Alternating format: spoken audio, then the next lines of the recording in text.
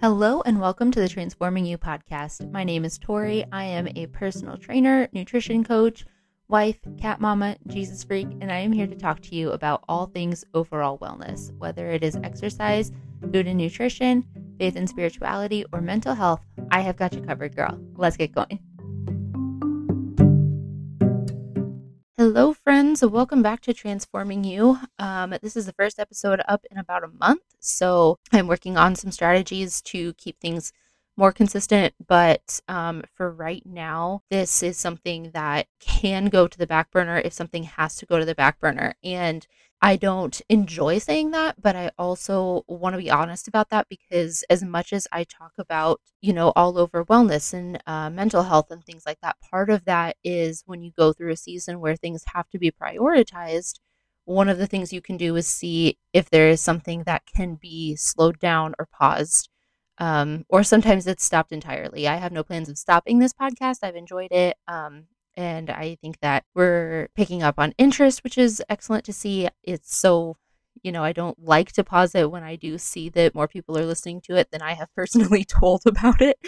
I also just need to take care of myself the way that I encourage you to take care of yourselves, the way that I encourage my clients to take care of themselves. So I guess I'll just do a quick little shameless plug for my Instagram right now. If you, I can, honestly, I'm at a point I cannot imagine you missing this podcast, but if you ever are, there's nothing new up.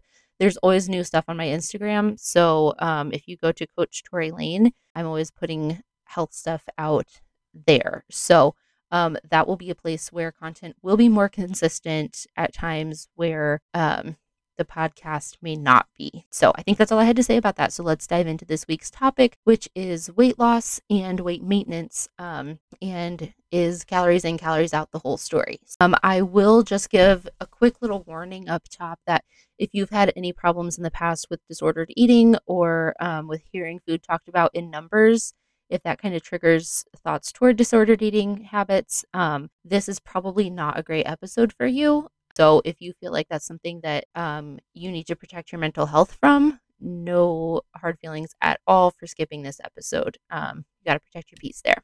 I just like to put a little heads up when I talk about things like this because I know that for folks who have struggled with eating disorders or body dysmorphia, sometimes this kind of content, it can kind of bring up those unhealthy thoughts. And I know that folks in those situations do consume this kind of content sometimes. So the same reason I tread lightly when it comes to tracking, if I have a client that has a history of disordered eating, I don't necessarily break all this down for them and have them track. And if I do, we talk about how they're feeling about it.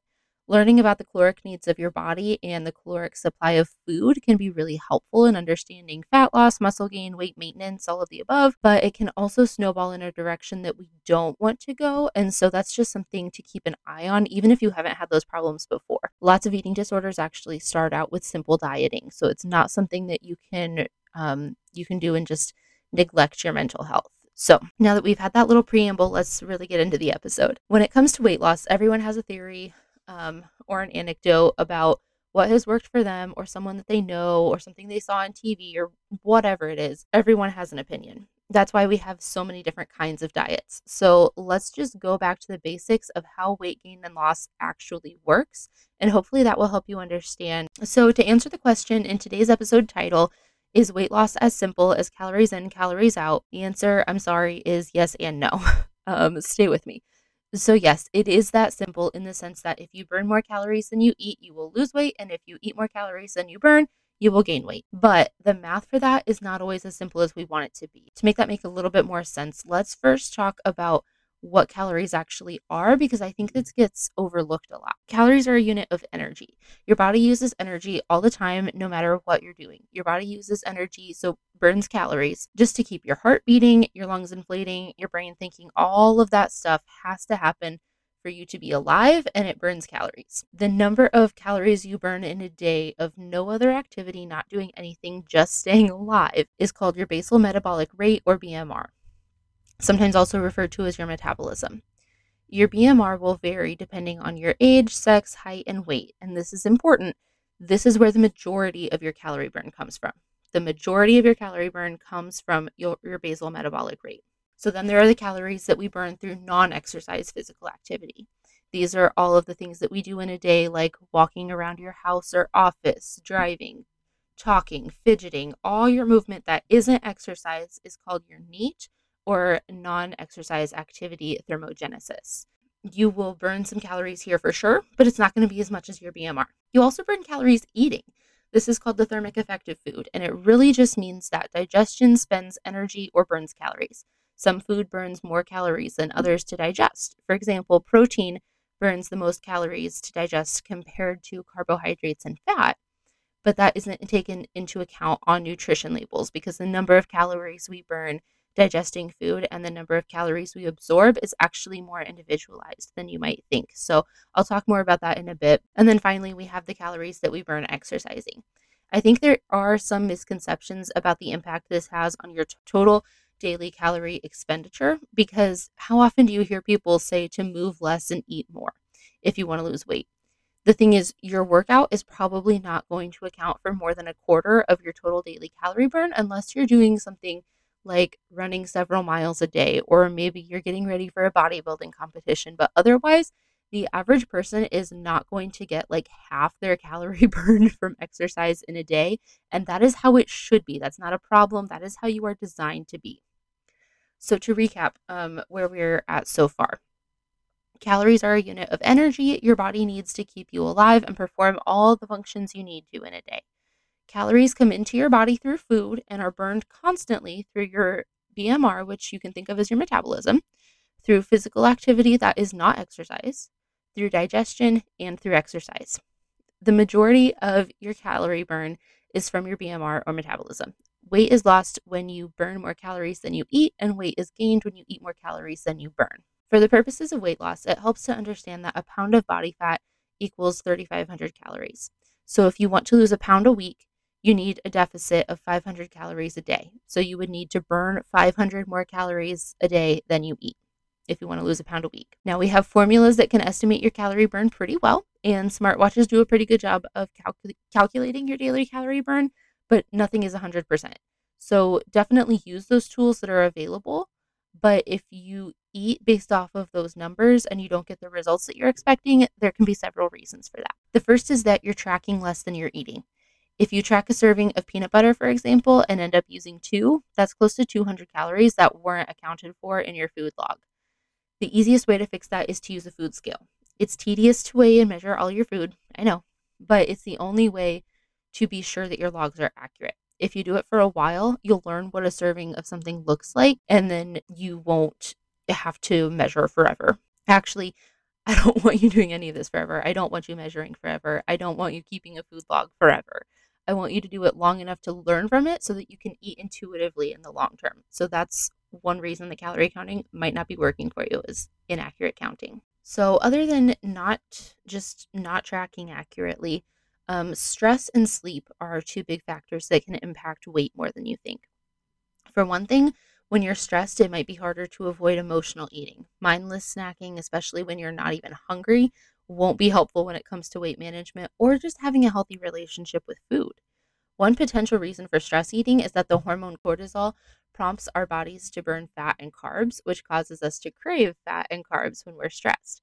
At the same time, as it triggers those cravings, cortisol also slows our metabolism. We've talked about this before, but that cortisol is responsible for triggering the fight, flight, or freeze response, and part of that is slowing down some body functions so that we can focus on managing the stressful situation. So this is just another reason that we really need to learn to manage our stress. Find some easy stress reducing practices that you can do every day. Self-care Sunday is not enough. You need to be able to relax and de-stress every day. The amount of sleep you get might also be affecting your weight.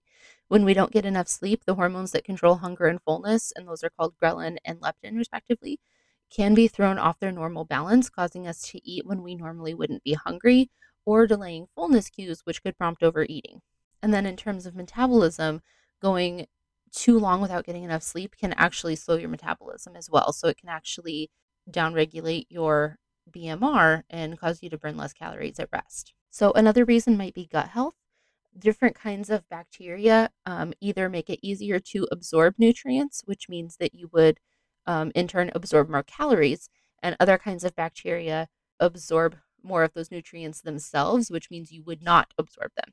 So this is all a really new science, and there's not really a good way for you to know exactly what kind of gut bacteria is making up your own microbiome. But is essentially what I'm finding on this is that an anti-inflammatory diet would be a great place to start. So if you haven't listened to episode 14 yet, where I kind of give an overview of what an anti-inflammatory diet can look like, I would recommend going back and checking that out if you feel like you might want to, just a simple place to start addressing gut health.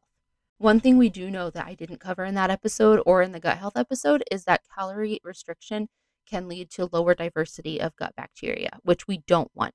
So if you're on a low calorie diet, like 12 to 1400 calories a day, you'll want to work on gradually increasing that. I'll do an episode about reverse dieting sometime that will go into that in more detail. But for now, just know that eating that little isn't going to help you long term. If you want to chat about that, feel free to DM me. I love telling people that they can eat more than they think. Another gut related factor that has been shown to increase the number of calories you absorb from your food is actually overeating.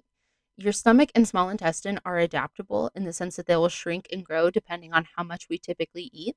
So a person that overeats regularly will have a larger stomach and small intestine. Those organs are used to absorb the nutrients from the food that you eat. So when those organs grow, the surface area that absorbs nutrients grows over time. And because there's more tissue working on absorbing your food, that's more calories absorbed than you might normally absorb from eating the same foods. Over time, as overeating improves, the stomach and small intestines will shrink again, and those excess calories won't be absorbed the same way. And it might happen quicker than you think. Over the span of just 3 to 5 days, the entire lining of our gut is replaced. So it's very responsive to change. That doesn't mean to expect drastic change in days, but I imagine you'll start to feel a difference in how much you're eating and how much you'll need to eat, and probably how you feel afterward, and that should happen pretty quickly. The last thing we need to consider today is eating processed foods versus whole foods. Now, I think most people understand processed food to be fast food or things that are like boxed or canned or like frozen meals and that kind of stuff. I think it's good to understand that most food is processed. The true definition of processed includes cooking and freezing food. So technically, if you buy frozen fruit or vegetables, those are processed. When you cook anything, you're processing it. Milk is processed because it's been pasteurized. Applesauce, even the organic, no sugar added kind, is a processed food. The list goes on and on. I want you to understand that the word processed does not automatically equal unhealthy or mean that a lot of chemicals or preservatives have been added. Processing is actually what makes food safe to eat. So don't think that you need to cut out all processed foods, because if you did, you wouldn't have a lot left to eat. It would basically just be raw fruits and vegetables. We need to be discerning about how many artificial preservatives and sweeteners and things like that we're taking in just for general health. And then when it comes to weight management, processed foods versus whole foods come in a couple different ways. For one thing, if the processed food that you're eating is mostly fast food, frozen or boxed, like that kind of thing, that's going to be more. And when I say frozen, I'm talking about like a pre-prepared frozen meal, not like frozen fruits and vegetables. If that is the majority of the processed food that you're eating, that's going to be more calorie dense, meaning one of those meals will typically have more calories than if you had something similar that you made from scratch. But even if you're eating in a calorie deficit, if most of your food is highly processed like that, you may still have a harder time managing your weight, because pretty much any processing of food makes it easier to digest. And that's not a bad thing, but it lowers the thermic effect of food that we talked about earlier. So, for example, raw carrots versus steamed carrots have the same number of calories, but your body has to work just a little harder to digest raw carrots than it does to digest steamed, because the process of cooking actually begins breaking the food down for digestion. That doesn't mean at all that it's bad to cook your food. You should cook your food. Raw vegetables are fine, but you should cook a lot of your food. It just means that if you're tracking meals and you know you're eating in a deficit, but you're not seeing the weight loss that you want to see, one option would be to try less processed versions of some of your foods. So you could try swapping out applesauce for apples, or a protein shake for scrambled eggs, or chicken breast, or something like that. Or swapping out your white Wonder Bread for a sprouted grain might make a difference. Just taking it down a peg in processing. So before we wrap up, I want to note that I didn't address medical reasons that might interfere with weight loss because frankly, I am not qualified to speak on that, except to say that if you don't feel like any of these things that I have mentioned in the episode apply to you, like you're weighing and measuring your food to be sure that you're eating in a calorie deficit, you're getting enough sleep, you're managing your stress, you're eating a variety of gut healthy foods, and you're incorporating more whole foods, but you're still not losing weight, talk to a doctor. You could have an underlying hormone issue that could complicate more than just weight loss in your health. So if you're trying to lose weight and not seeing results, it's never a bad idea to just check with your doctor and see if you would benefit from getting any testing done. Last thing I want to be clear about before we wrap up is none of this means that calories in, calories out doesn't work. It just means it isn't 100% perfect, and you might need to experiment a little bit to see what foods make you feel your best, what calorie counts your body might really need, and what kinds of foods your body responds best to. We are all an N of one. We're all our own little experiments in some ways, so never feel like you have to do something exactly the way anyone else does it. That's why I'm not the biggest fan of those what I eat in a day videos on social media. What I eat in a day is not really relevant to your food choices in a day. So don't be afraid to play around with it and just see what works best for you. That is all for today. Thank you so much for joining me, and I will hopefully be talking to you next week.